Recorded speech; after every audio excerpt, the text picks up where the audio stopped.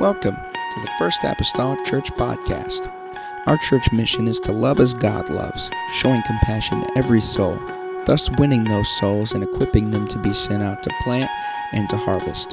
Thank you for joining us today, and we hope that you are blessed by today's podcast.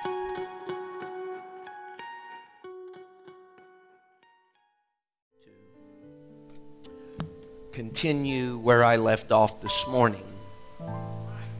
Now, the problematic thing with this is that anybody that's ever done this knows that it's hard to encapsulate what was happening in the moment. I was having second thoughts this afternoon and thought maybe we should have went on for another hour and then just dismiss church tonight. But I thought kindly of you people. And so if you'll help me, we'll try to find where the vein's at and prick right there, okay? Amen? And we're going to try to continue this evening. We'll get this thing finished. We'll get this thing done. And I will, to the best of my ability, quickly try to recap just a little bit for those who may not have been in here. Because I know it's like trying to open a book and start reading from the middle. And sometimes that's difficult because as you go along, you start to maybe get an understanding what all took place. Amen. But I believe we can connect in the Spirit. It can happen. It can happen. So I am going then to springboard from the same setting of Scripture of 2 Corinthians chapter number 6. 2 Corinthians chapter number 6. And if you want to know everything that happened this morning, check the podcast in the next few days, or if you don't have the ability to do that, buy a CD or such. If you're wagging your head when you leave here wondering what happened. 2 Corinthians chapter number 6.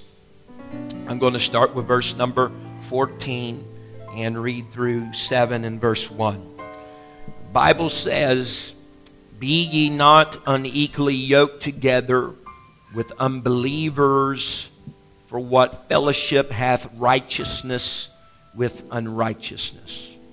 And what communion hath light with darkness?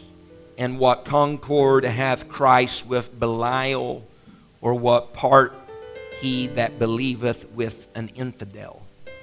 And what agreement hath the temple of God with idols? For ye are the temple of the living God. As God has said, I will dwell in them and walk in them. And I will be their God, and they shall be my people. Wherefore, come out from among them, and be ye separate, saith the Lord, and touch not the unclean thing, and I will receive you, and will be a father unto you. And ye shall be my sons and daughters, saith the Lord Almighty." Chapter 7 and verse 1, "Having therefore these promises, dearly beloved, let us cleanse ourselves from all filthiness of the flesh and spirit, perfecting holiness in the fear of God." Amen. Tonight, I'd just like to continue my subject matter from this morning, and that is Operation Separation. Operation Separation. Hallelujah. I need you to help pray right now. I know God hasn't changed, but there's different people and things. You've lived life for the past few hours. Let's just pray together right now. Lord Jesus, I come to you. God, I'm asking God that very same Spirit that met us, God, in this place this morning. God, meet us here again tonight. I pray, Lord, that I could, Lord, just render my vessel to you, God, again this evening. God, in a similar fashion, God, as I attempted to do this morning. I pray, oh God, let your people, Lord, make a connection with your Spirit, God, as we endeavor, Lord, to go here again, God, and somehow just wade through the waters of your word. Habakai. God, in your scripture, God, for in them, Lord Jesus, is life, God, and we need some sustaining light, God, to be dispersed, God, in this place today. God, we'll thank you and we'll praise you and we'll admire you for it. In the lovely name of Jesus Christ. Hallelujah. Hallelujah. Everybody say hallelujah. Thank you, Lord. Amen. You may be seated tonight in the lovely name of the Lord. I'm just going to hit the tops of the trees, okay? Not going to try to trim any bushes. I'm just hitting the tops of the trees here just for a little bit. This morning we started our study today concerning Operation Separation. We gave just a very brief little history and background for the Apostle Paul in this letter that he wrote to the church at Corinth. Corinth was, and you give my geology map here, or geography rather, our map here of Corinth. Corinth was a little town here that was, and let me get my pointer out because it just makes me feel so important. Corinth is this little place right here, this small little bit of land that's between the Aegean Sea and the other sea over here. And as a result of being there were a lot of people that would not travel around the whole Penelope's part of the land, but they would go to that narrowest spot in the land, which was about 3.5 miles wide, and they would set their boats upon the land. And they had even made a rock path that was made out of rocks, so it would be easy to push their boats across. And sometimes even had logs, because back in the pyramid times, they even used logs on their sides, and they would row their boats on logs across. But with this being the case, there was a lot of merchants, a lot of sellers, a lot of different nationalities, and thus there were a lot of religions that came to Corinth. And with that being the case, Corinth wanted to be diverse, if I could say. They wanted to be diverse, and if you were of a particular religion, they wanted to make sure they had a temple there for you, that you could feel comfortable and you could feel at home, and that you could worship your God in your fashion as you passed through there. And what it tended to give then was a society and an environment, a group of people that anything went. All were accepted.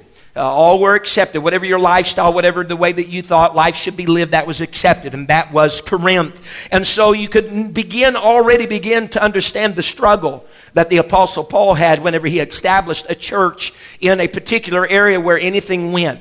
A place that was largely known for immorality, known for wickedness, known to serve a multiplicity of gods, and it was all okay. There was no right, there was no wrong. It was all just this big gray area. And it was in this place, in this particular city, that the Apostle Paul, ordained of God for the 1.5 years of ministry that he spent at Corinth, establishes a church. Can you imagine? It would be like trying to establish a church today. And he's establishing a church at Corinth, and these are new believers, new babes in Christ, if you will. And so they are typical of any new babe and believer in Christ. They still have some hang-ups. They still have a journey that's ahead of them. There's still the pull of the old world upon them. Everything around them is saying, you can do whatever you want. It does not matter. But the apostles' doctrine, Jesus Christ himself, the chief cornerstone, is saying, this is the way that it is, and there is no admixture with this. There is no alloy with this. This is pure. This is unadulterated Word of God. And so they were having a struggle. They were having quite a bit of a struggle, so much so that Paul issued his first letter there of 1 Corinthians to them and tried to give them heed and warning about their separation from the world around about them. He was trying to implore them and tell them, I understand that with every other temple that's littered among the masses and along the road and society, that it doesn't really matter. He says, but here it matters, this separation. I'm going to get here tonight, but I believe it's important to notice that Paul was talking to them about separation, not about isolation. He's talking to them about separation, the sanctification, being holy, set aside, if you will, different. And so he's talking to them about this, and they don't really heed to what he's saying, because there's still immorality that's going on with those that are born again believers of the Corinthian church. They're still going headlong after those ways and those fashions. And so, man, I'm taking a long time and trying to paint a picture for where you're at here. But in all of this, he makes a call then in 2 Corinthians. After they didn't listen to 1 Corinthians, I'm coming with 2 Corinthians. And we'll try this thing again. And he writes another letter, and he's very emphatic in these verses. He says, be ye not unequally yoked together with unbelievers. He wasn't saying that just as a preventative type thing. He was saying that because that was already occurring in the church. And so he says, I want you all to be cautious. And he begins to ask some questions. I'm trying tonight. Oh, Lord, I hope we get done this evening. Amen. He begins to make some contrast between the Corinthian church and unbelievers, between righteousness and unrighteousness, between Christ and Belial, which we learned this morning in reality is Satan, between the temple of God and that of idols, between light and darkness, all these contrasting things. And he's asking, how can these things coexist? How can light and darkness cohabitate? How can righteousness and unrighteousness, if I could be so blunt and say, share the same bed? And he says, yet this is what you all have been trying to do. He said, but I've come to tell you that it cannot be done. It's like trying to mix oil with water. You can shake it, it may appear as though it's working out, but when everything settles, he says it's still oil and water. Someone say amen. And so this is the background. This is Paul. He's dealing with them. He's calling them out to a place of separation, to a place of being different in conversation, in speech, in demeanor, in a walk, in a way of life. It's not a call just for that day and age. It's a call for our day and age. We learned that we were to be holy as the Lord was holy. And when we start talking about what about this difference, what type of difference is this God, we went to where Solomon was speaking in Old Testament scripture in the Chronicles, and how he said, there is none like thee, God. And if there was none like God, and God is the one that is holy, then there's not another holiness or separatedness like that God. It's so unique and by itself separated that there's not another that can even be bounced off as being even a close comparison to the way he is. Amen. And again, I got to get there. Oh, God. Everybody all right? Everybody that already heard this morning, you okay? Thumbs up. So this is the Corinthian church. This is the Corinthian church. And so there is a great gulf, as we discovered in Luke 16. Just get the podcast. There is a great gulf, is viewed in Luke 16, between the rich man and Lazarus. A great gulf that is fixed between he and them. And that gulf, that separation, that great expanse should be there in our life before eternity gets here. All right? Remember, the only difference is after eternity, there cannot be a passing from hell to heaven and heaven to hell. But we have opportunity while we're still living on this earth. Although there's a great separation, there's still a passage of you can get out of church and go into the world. And I like the flip side of it, though. You can get out of the world and come to the church. Amen. Separation's there. The difference is there will be no passages when you leave the earth. Eternity stamps it in, do not pass anymore.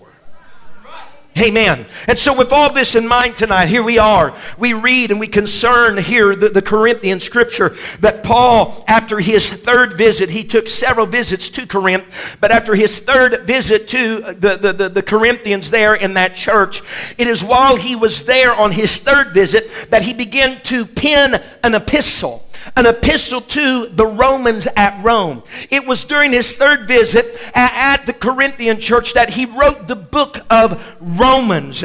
And I believe undoubtedly that some of the things that he pens in the book of Romans, because Corinth was a Roman colony, amen, so he was exposed to Romans even in the city of Corinth. But what he penned to the Romans, believing that these people had exercised themselves toward wickedness the same way as they at Corinth, that I believe he used some of the material that he gathered from his exposure to Corinth, amen, to be able to write then unto the Romans at the city of Rome. I believe he had the Corinthian church as a basis of his subject matter, material to preach from, if you will. You know how we've sat down sometimes, we've done it sometimes. I sit down with people, you know, it might be before a service and they're talking about this. I say, oh boy, now I'm getting something to preach about. And I'm just joking. Well, I always joke about that. I never really just start taking notes and write it down for next Sunday, but maybe a month from now. But regardless, I believe whenever the apostle was there that he started getting some preaching material. He started getting some writing material. And I want you to understand something. I believe this is important today.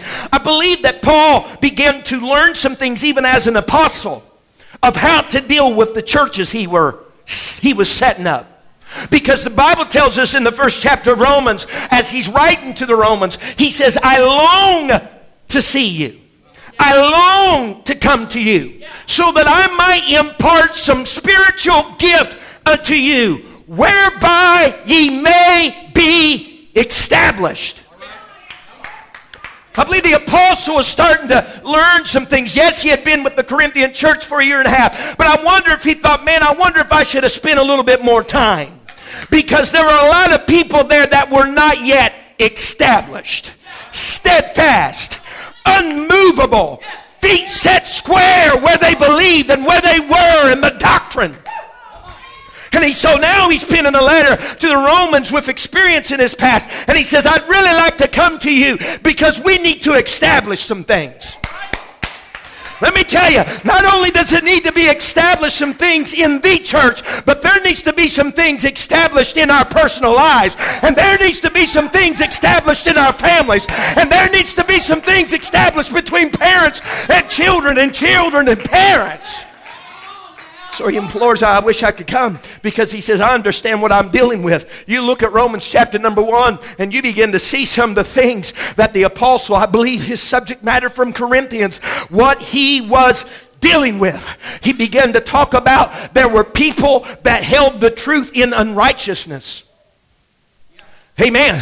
He began to talk about how there were some that were vain. Someone say vain. Vain in their imagination. He said there's some foolish hearts that are going to be darkened. He says there are some that have changed the uncorruptible image of God into a corruptible image, a four-footed beast. He said there's some that's dishonoring their own bodies. He said there's some, amen, they're women that's doing and changing their natural use. And likewise men with men working that which is unseemly. I believe his subject matter to the Romans is what he learned from Corinthians. Whew. Vain imaginations, dishonoring their bodies, women leaving their natural use, likewise men with men, working that which is unseemly. Don't you think our dear brother Paul didn't have something to say then to the Corinthian church that, hey, we need to be separate? Because if you're having vain imaginations, so is the world. He said, I've seen people in the other temple scattered around about yours that were dishonoring your body, and you're dishonoring your body. What makes you so different? I've seen men and women and men and men and women and women laying around here in the gutters of Corinth, and this is happening in the church. He says, what's so different? What is the thing that's commonly asked, Sister Craig? Someone brings in a chocolate cake. Man, it looks good. And they say, hey, this just isn't any chocolate cake. This is a special chocolate cake. And what happens? The interest is perked. Because that's just another chocolate cake. And what is the question that's oftentimes asked?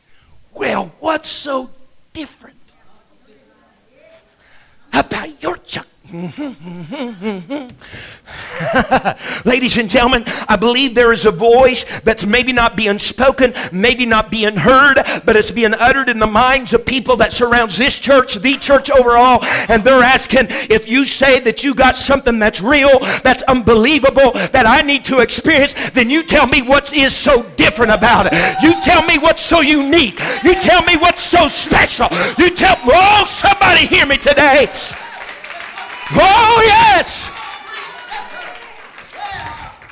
I don't want them to have to scratch their head and do some type of deep analysis to find out what's so different about the church of the living God. I don't want them to have to go to the archives. I don't want them to have to ask a neighbor, but I want there to be something that's evident and relevant of how different and what is different. We are the church of the living God. The living God.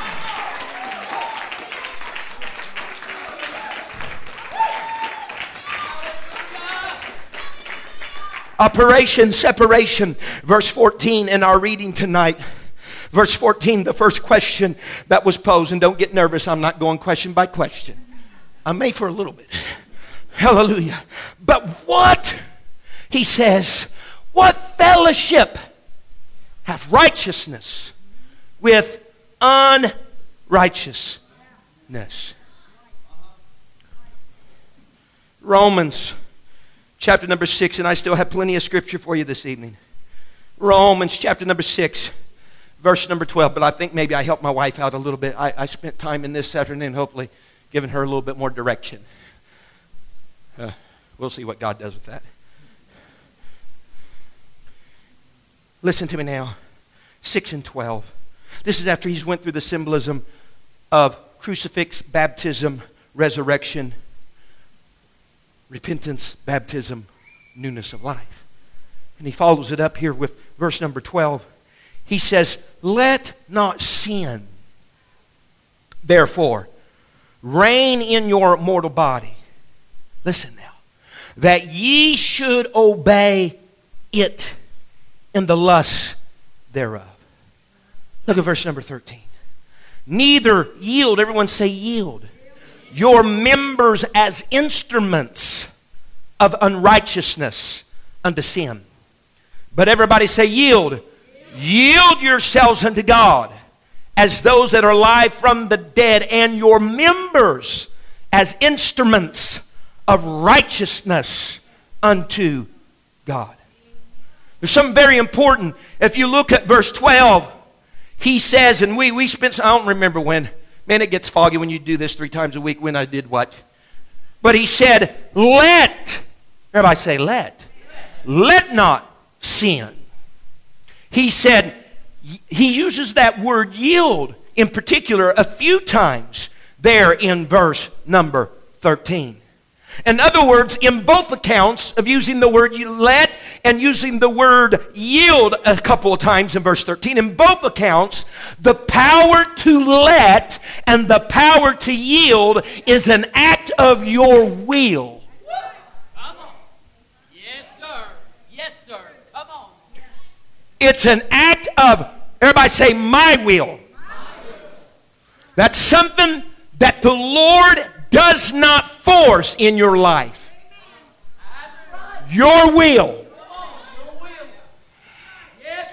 He didn't force the will of Adam and Eve when the choice was provided in the garden.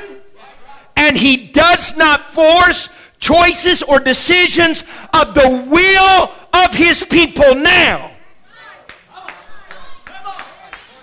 So what we do largely is contributed to what we allow ourselves to do. This is not a throwback on God scenario. Oh, I might jump ahead here a little bit. Let me preach tonight and tell you that God will save you from your sin. And God will save you from your sins. But God cannot and will not save you from your sinning.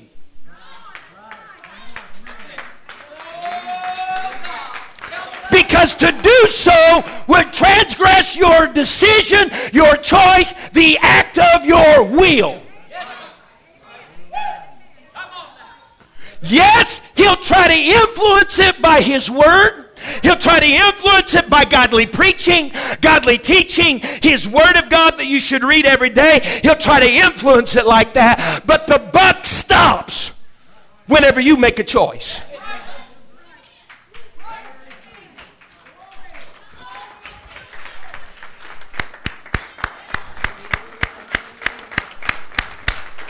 And so we got a problem here.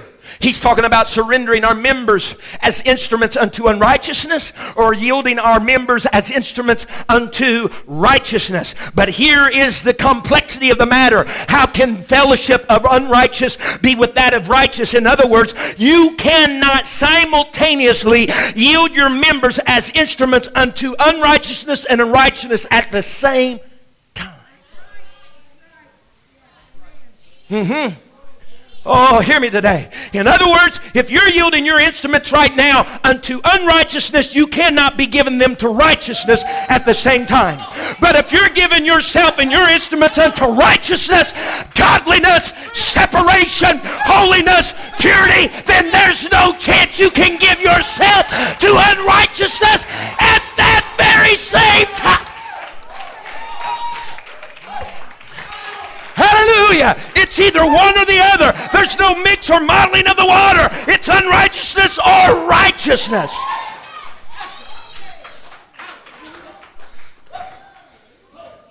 There's no fellowship there. They don't shake hands, pat backs, and kiss faces. There's no fellowship there. Walk with me here. Romans 6, and verse number 18. We're still in this Romans 6. Look at it now. He says, now if I thought we'd have a slide made for this, but he says, being then made free from sin, ye became the servants of righteousness. So let me just make it real simple. Free from sin equals servants of righteousness. Skip down to verse 20. Similar statement. For when ye were the servants now of sin, ye were free from righteousness. Free from sin equals servant of righteousness. Servant of sin equals free from righteousness. If I could state free from righteousness a different way, because the little UN in front of righteousness just basically means not, or if you will, the opposite of. Whenever you're a servant of sin, you're unrighteous. Yet whenever you're free from sin, you're a servant of righteousness. That's the equation. This is the equals. If I had a slide up there, these are the equals. So with that being so, there isn't any fellowship between the two. Hallelujah. There isn't any account where you can be unrighteousness equals righteousness. You understand what I'm saying? You're either a servant of sin, amen, and being a servant of sin, you're free from righteousness, or you're unrighteous, or you are free from sin, you're not bound by sin, and you're a servant of righteousness. Now look, verse number 22, same chapter. But now, being made free from sin, that interprets servant of righteousness. We learned that. Now being made free from sin, servant of righteousness, he says it like this, and become servants of God, that is righteousness. Look now, ye have your fruit unto holiness, and the end everlasting life. So when you have been made free from sin, you become a servant of righteousness or a servant of God, and ye have your fruit unto holiness. Ye have your fruit unto sanctification. Ye have your fruit unto separation. There is a separation by nature when you become free from sin. There's a separation by nature when you become a servant of the righteousness of God. He says your fruit not may have, but if this is the path that you followed, your fruit will have an indication, a sign of separateness in your life. Someone say amen. We got to go on. I really got to hurry. Whew. Man, I'm wearing y'all out, and me too. Look at it now. Verse number 14, back to our main scripture text. Verse number 14, I told you, not every question, all right. What communion or what hath in common light with darkness?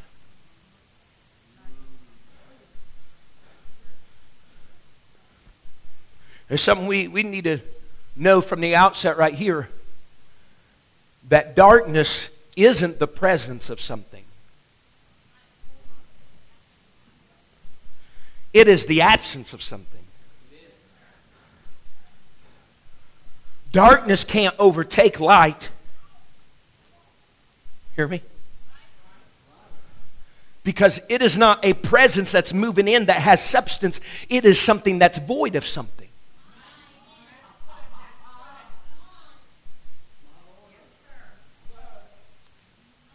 So Paul, with this general real scientific study we got going on here, is saying, how can darkness and light commune? Because darkness isn't the presence of anything. It's the absence of something. And darkness can't overtake light. What's it going to overtake it with? Its absence of light?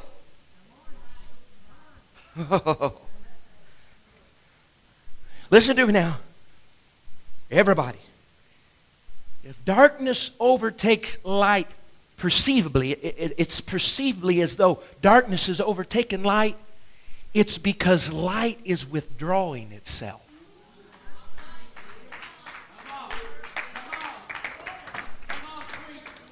I'm spilling water.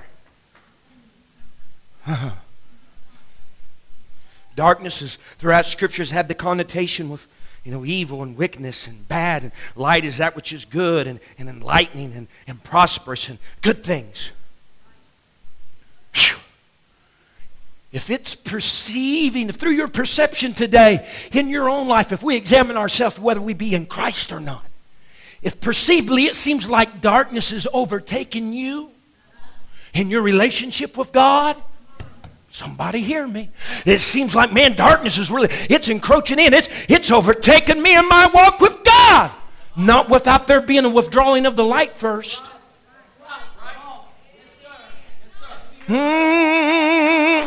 Honey, darkness will never overtake light as long as you continue with the light, walk with the light, have fellowship with the light, prosper and propagate the light. It can never, never, never overtake. The only way it can get the upper hand is if you start to withdraw, push out, shun the light.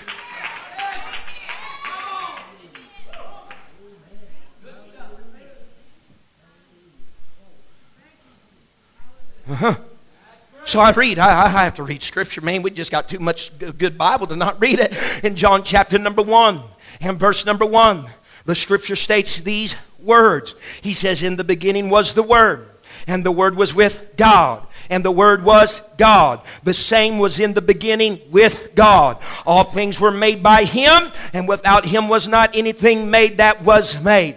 In Him was life, and the life was the, everybody say light, and the light was the light of men, and the light shineth in the darkness, and the darkness comprehended it not.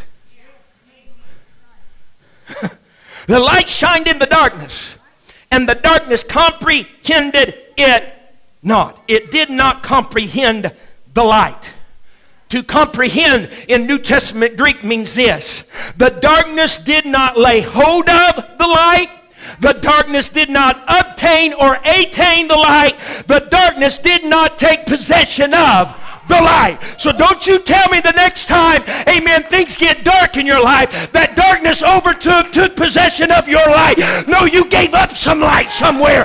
You let go and surrendered and forfeited some light somewhere in order for darkness to enter in.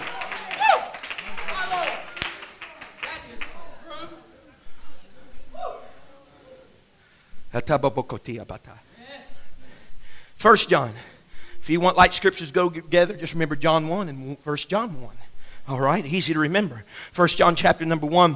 Sister McGee, you got me up there. Verses 5 through 7. I might read from up there. I don't know. I'm so excited I just can't find 1 John. 1 John chapter number 1 and verse number 5. Here it is. The scripture, the word of the Lord. But this is the message which we have heard of Him and declare unto you, that God is, everybody say, light. And in Him is, everybody say, no darkness at all. Now here comes this little fellowship word. Communion, agreement, a concord, if you will. If we say that we have fellowship, how can light? How can light commune with darkness? How can light agree with darkness? How can light fellowship with darkness? Scripture says, if you say that you have fellowship with Him, that's the God that is light. If you say you have fellowship with Him, hear me right now. Amen. Oh, I've lost my place. And walk in darkness. If you say you have fellowship with Him, but you walk in darkness. Oh, look at the scripture. We lie and do not the truth. Why is that we lying? I tell you why. Because you can't have a fellowship, communion, cohabitation. You can't join yourself with light and still be impacted by darkness. You're stating an impossibility. You're stating what Paul was trying to point out. This cannot happen, brethren. Brethren, there's no way possible for this to take place. He goes on now, if you will, to the next verse. But if we walk in the light, as he is in the light, we have fellowship one with another. And the blood of Jesus Christ, his Son, cleanses us from all sin. In other words, you cannot walk in darkness and be in fellowship with the light. Let me state it again. You cannot walk in darkness and still have fellowship with the light. It is an impossibility. But you can walk in the light and have fellowship with he who is the light all day long, honey.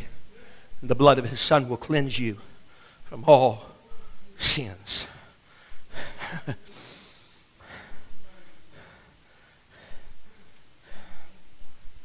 Because if you're, let's back up a little bit to that first verse there, Sister McGee, verse number 5. Because if you're walking with, or you're having fellowship with this person, that's the light. It already gave us the description of the type of light that he has. There's no darkness at all. Honey, there's not even a shadow being cast here. I don't know what's going on, but that's a pretty intense thing. That there be no darkness at all. The blood of his Son that will cleanse us from sin. I like that. I like that. The blood of Jesus Christ, his Son, going to cleanse me from sin. Man, I'm glad I'm a benefactor of that. I'm appreciative of that. Matter of fact, Psalms 51 and verse number 2, David crying out in his time of sorrow and sin. He's talking to God. He's saying, wash me thoroughly from mine iniquity. Cleanse me from my sin. He states in verse number 7, if you could skip down, Sister McGee, he says, purge me with hyssop, and I shall be clean. Wash me, and I shall be whiter than snow. I love those verses. I want him to cleanse me from my sin. I want him to purge me, cleanse me from my iniquity. Okay? But let's go back to our scripture setting now. And let's take a look at verse number 17. Let's look at verse number 17. He stated all these things, these questions that he had a predetermined answer in his mind, knew that they would come to the same conclusion. And he says, wherefore? Everybody say, wherefore?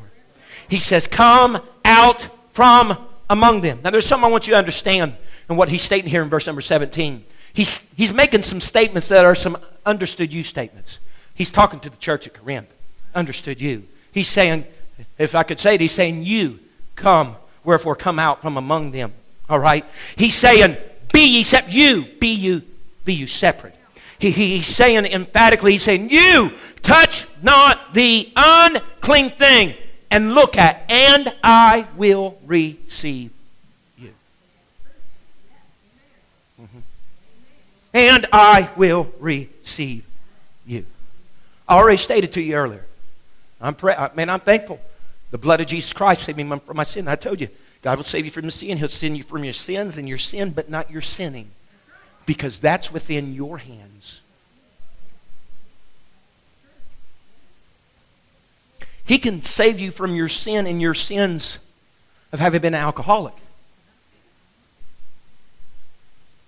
But unless you truly surrender and receive the guidance of his scripture and his spirit, you'll go back to the bottle and pick it up. Because that's your choice. Mm-hmm. When we ever get this vague idea, he's going to put us in this house of isolation. And he's going to save us from sinning. Because he's going to not allow certain people come in our life.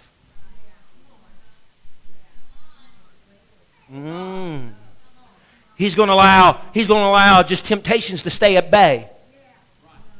Wrong.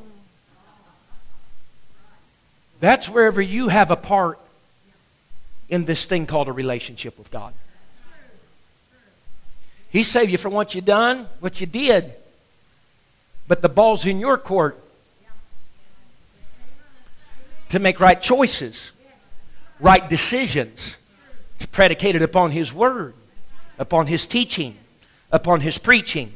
I told you this morning, very briefly, T.F. Tenney, he said this. He said, Jesus saves you from sin. He said, but you must save yourselves from the world. He was speaking of Acts 2:40, where the Bible says, save yourselves from this untoward generation. God will save you from your sin, but you got to keep yourself from the world.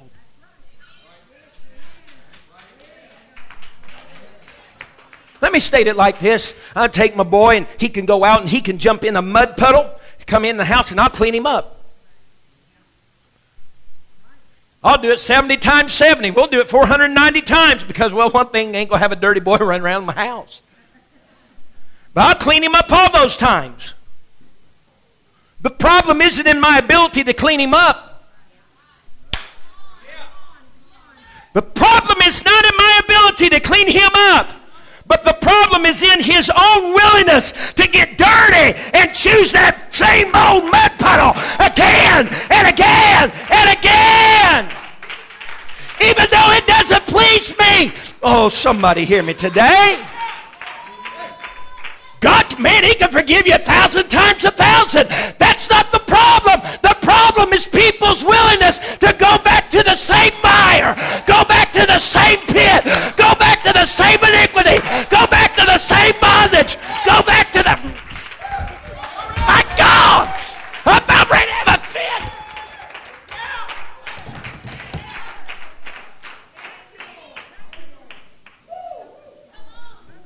Because He'll do it again and again. I've seen Him do it again and again. Clean them again and again. Make them cleansed again and again. That's not where the problem lies. He has the cleaning power to do it as many times as it needs done. The problem lies in our willingness. We're not keeping ourselves from sinning.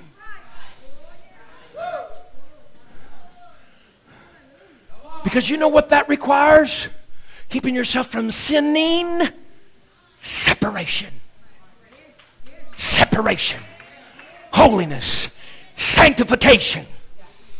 Oh,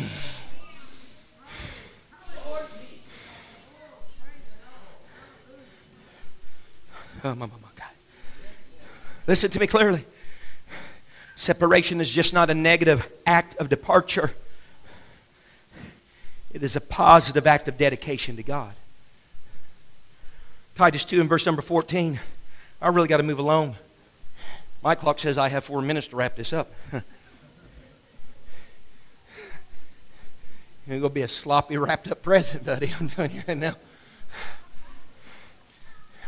Acts 2:14. Speaking of Jesus Christ, who gave Himself for us. Thank you.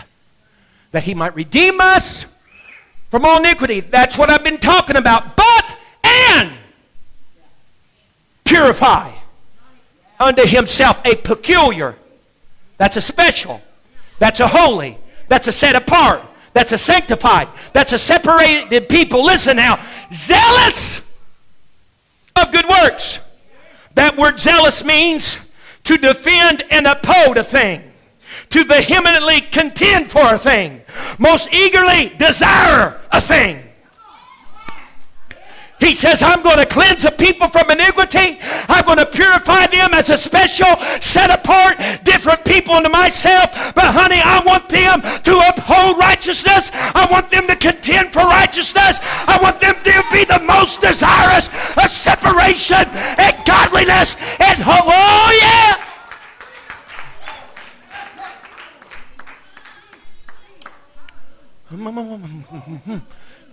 Early settlers, whenever they were traveling in America, they said as we neared Montreal, the Ottawa River joined that of the St. Lawrence River, upon which they were traveling. They were traveling upon the St. Lawrence River. And they said the former river, which was the Ottawa, was remarkable or known for its muddiness, Sister Angie Craig. And they said the river that we were traveling upon was known for its cleanness. And they said for a little while, these rivers ran side by side.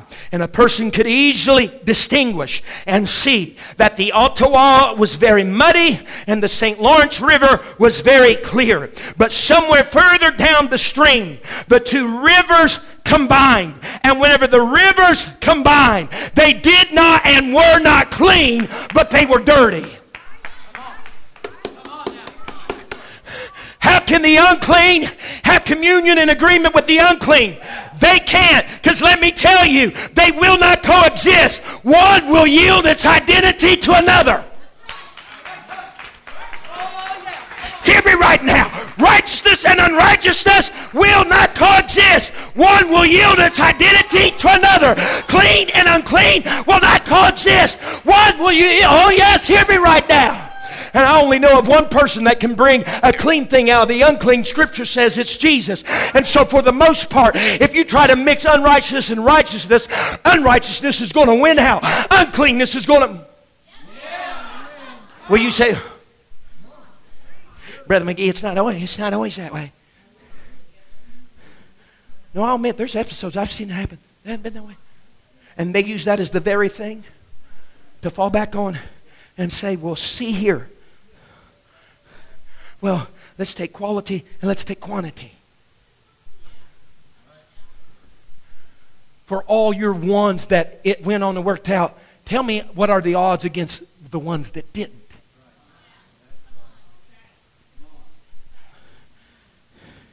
I may have switched to a cordless. I don't know.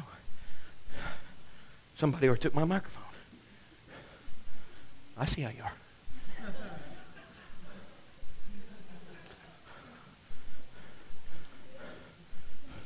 Now, I always forget sometimes to throw this in. Brother Freddie, you got to remind me of that. Here's your tithe. You know, your pastor, he forgets to throw his own tithes in. Or Sister Rhonda, I plague her on Monday sometimes. Nobody else do that. That is just only a privilege I have. That was a good save.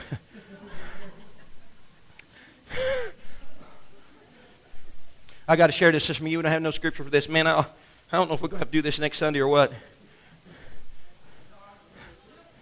Genesis chapter 28. Sister McGee, you may or may not be able to get there. I don't know. Genesis chapter number 28. I'm going to read a few verses of scripture, so just don't even worry about it. This is the story that Jacob came to a place. Listen to me now. He went to sleep. He had the vision of angels that were ascending and descending on the ladder, remember, whose top reached into the heavens, but it was set up on the earth. There was angels standing over it. And he began to tell him how I blessed your father Abraham, I blessed Isaac. He said, I'm going to bless you also.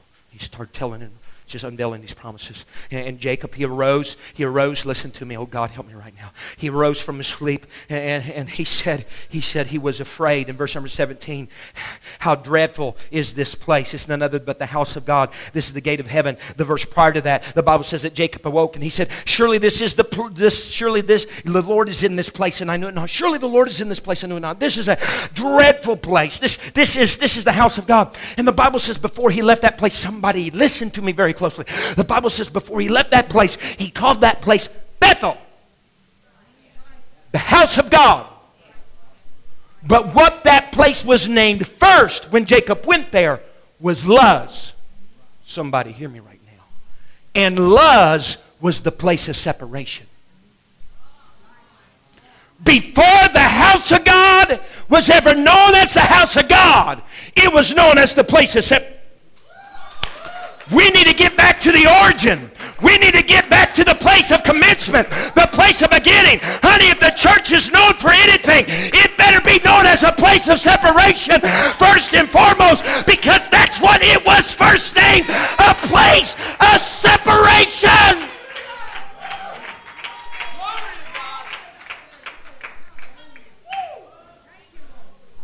Hetia Bahaya. And you know what puzzled Jacob so much? Because I can't believe that God is in separation.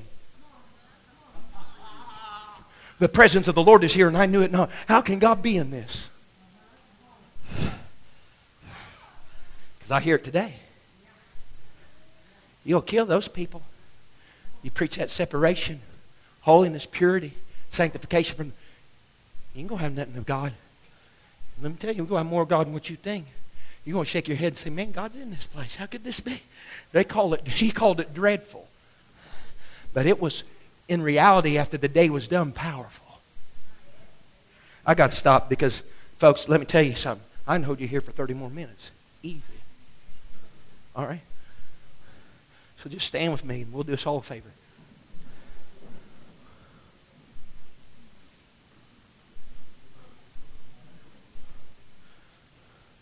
Man, I'm going to see it coming next time. Next time I have trouble and I'm struggling for 2.5 days for something.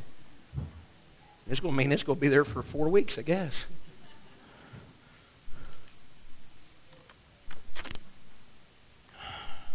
God. Operation Separation. So we learned emphatically tonight, yes, unrighteous and righteousness cannot happen. Light and darkness cannot happen. Yes, I'm not preaching against that God ain't going to take care of your sin. He'll do it 1,000 times. But you need to take care of your sinning.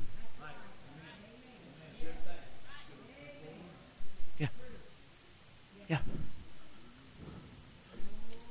And we can't throw that back on. I can't believe God let me do this. Well, if He didn't let you do it, there went this whole thing of you having a choice in your life that He hasn't transgressed over since the beginning of time. What you need to pay attention to is godly teaching, godly preaching, other godly influences in your life. Because sometimes red flags go up and we close our eyes. And then we still want to blame God with the consequences and the results of our own choice and decision. Operation Separation. Operation Separation. Let's bow our heads in this place. Brother Mason, please come. Thank you all. You all have just been tremendous today. Just helped me out tremendously. I think we found the same vein from this morning somehow. And let me tell you, that's a miracle because that's hard. That's hard sometimes to get on the same horse twice. But I feel the Holy Ghost in this place. I feel the Spirit of God in this place. This is the house of God, but this was a place of separation before it was ever the house of God. That's what the origin is. That's what the place of beginning is. If you want to have fellowship with Him, then get back to the place of separation. Get back to the place of separation. And I'm not going into everything and defining. There's just a separation. There's a distinct, there's a difference. There's something special. There's something holy. There's a noticeable difference. And please understand you, Pastor Well, and sure. Please don't go away talking about how you're being overcome with darkness because you're giving up some light. Remember? You're giving up some light in order for that to take place. Giving up some light for that to happen. So I admonish you in this service. If that's the case, if you're withdrawing or giving up that light and darkness is invading and encroaching upon your life as a result of that, then get back in fellowship with the light. Because if you do, there's an impossibility of you being able to walk in darkness and being in fellowship with light. These altars are open tonight. If we can bow our heads all across. Thank you for listening. If you would like more information about our services and activities, you can find us on Facebook, Instagram, and Twitter with the username FACMC. Again, that's FACMC. Thank you, and have a blessed day.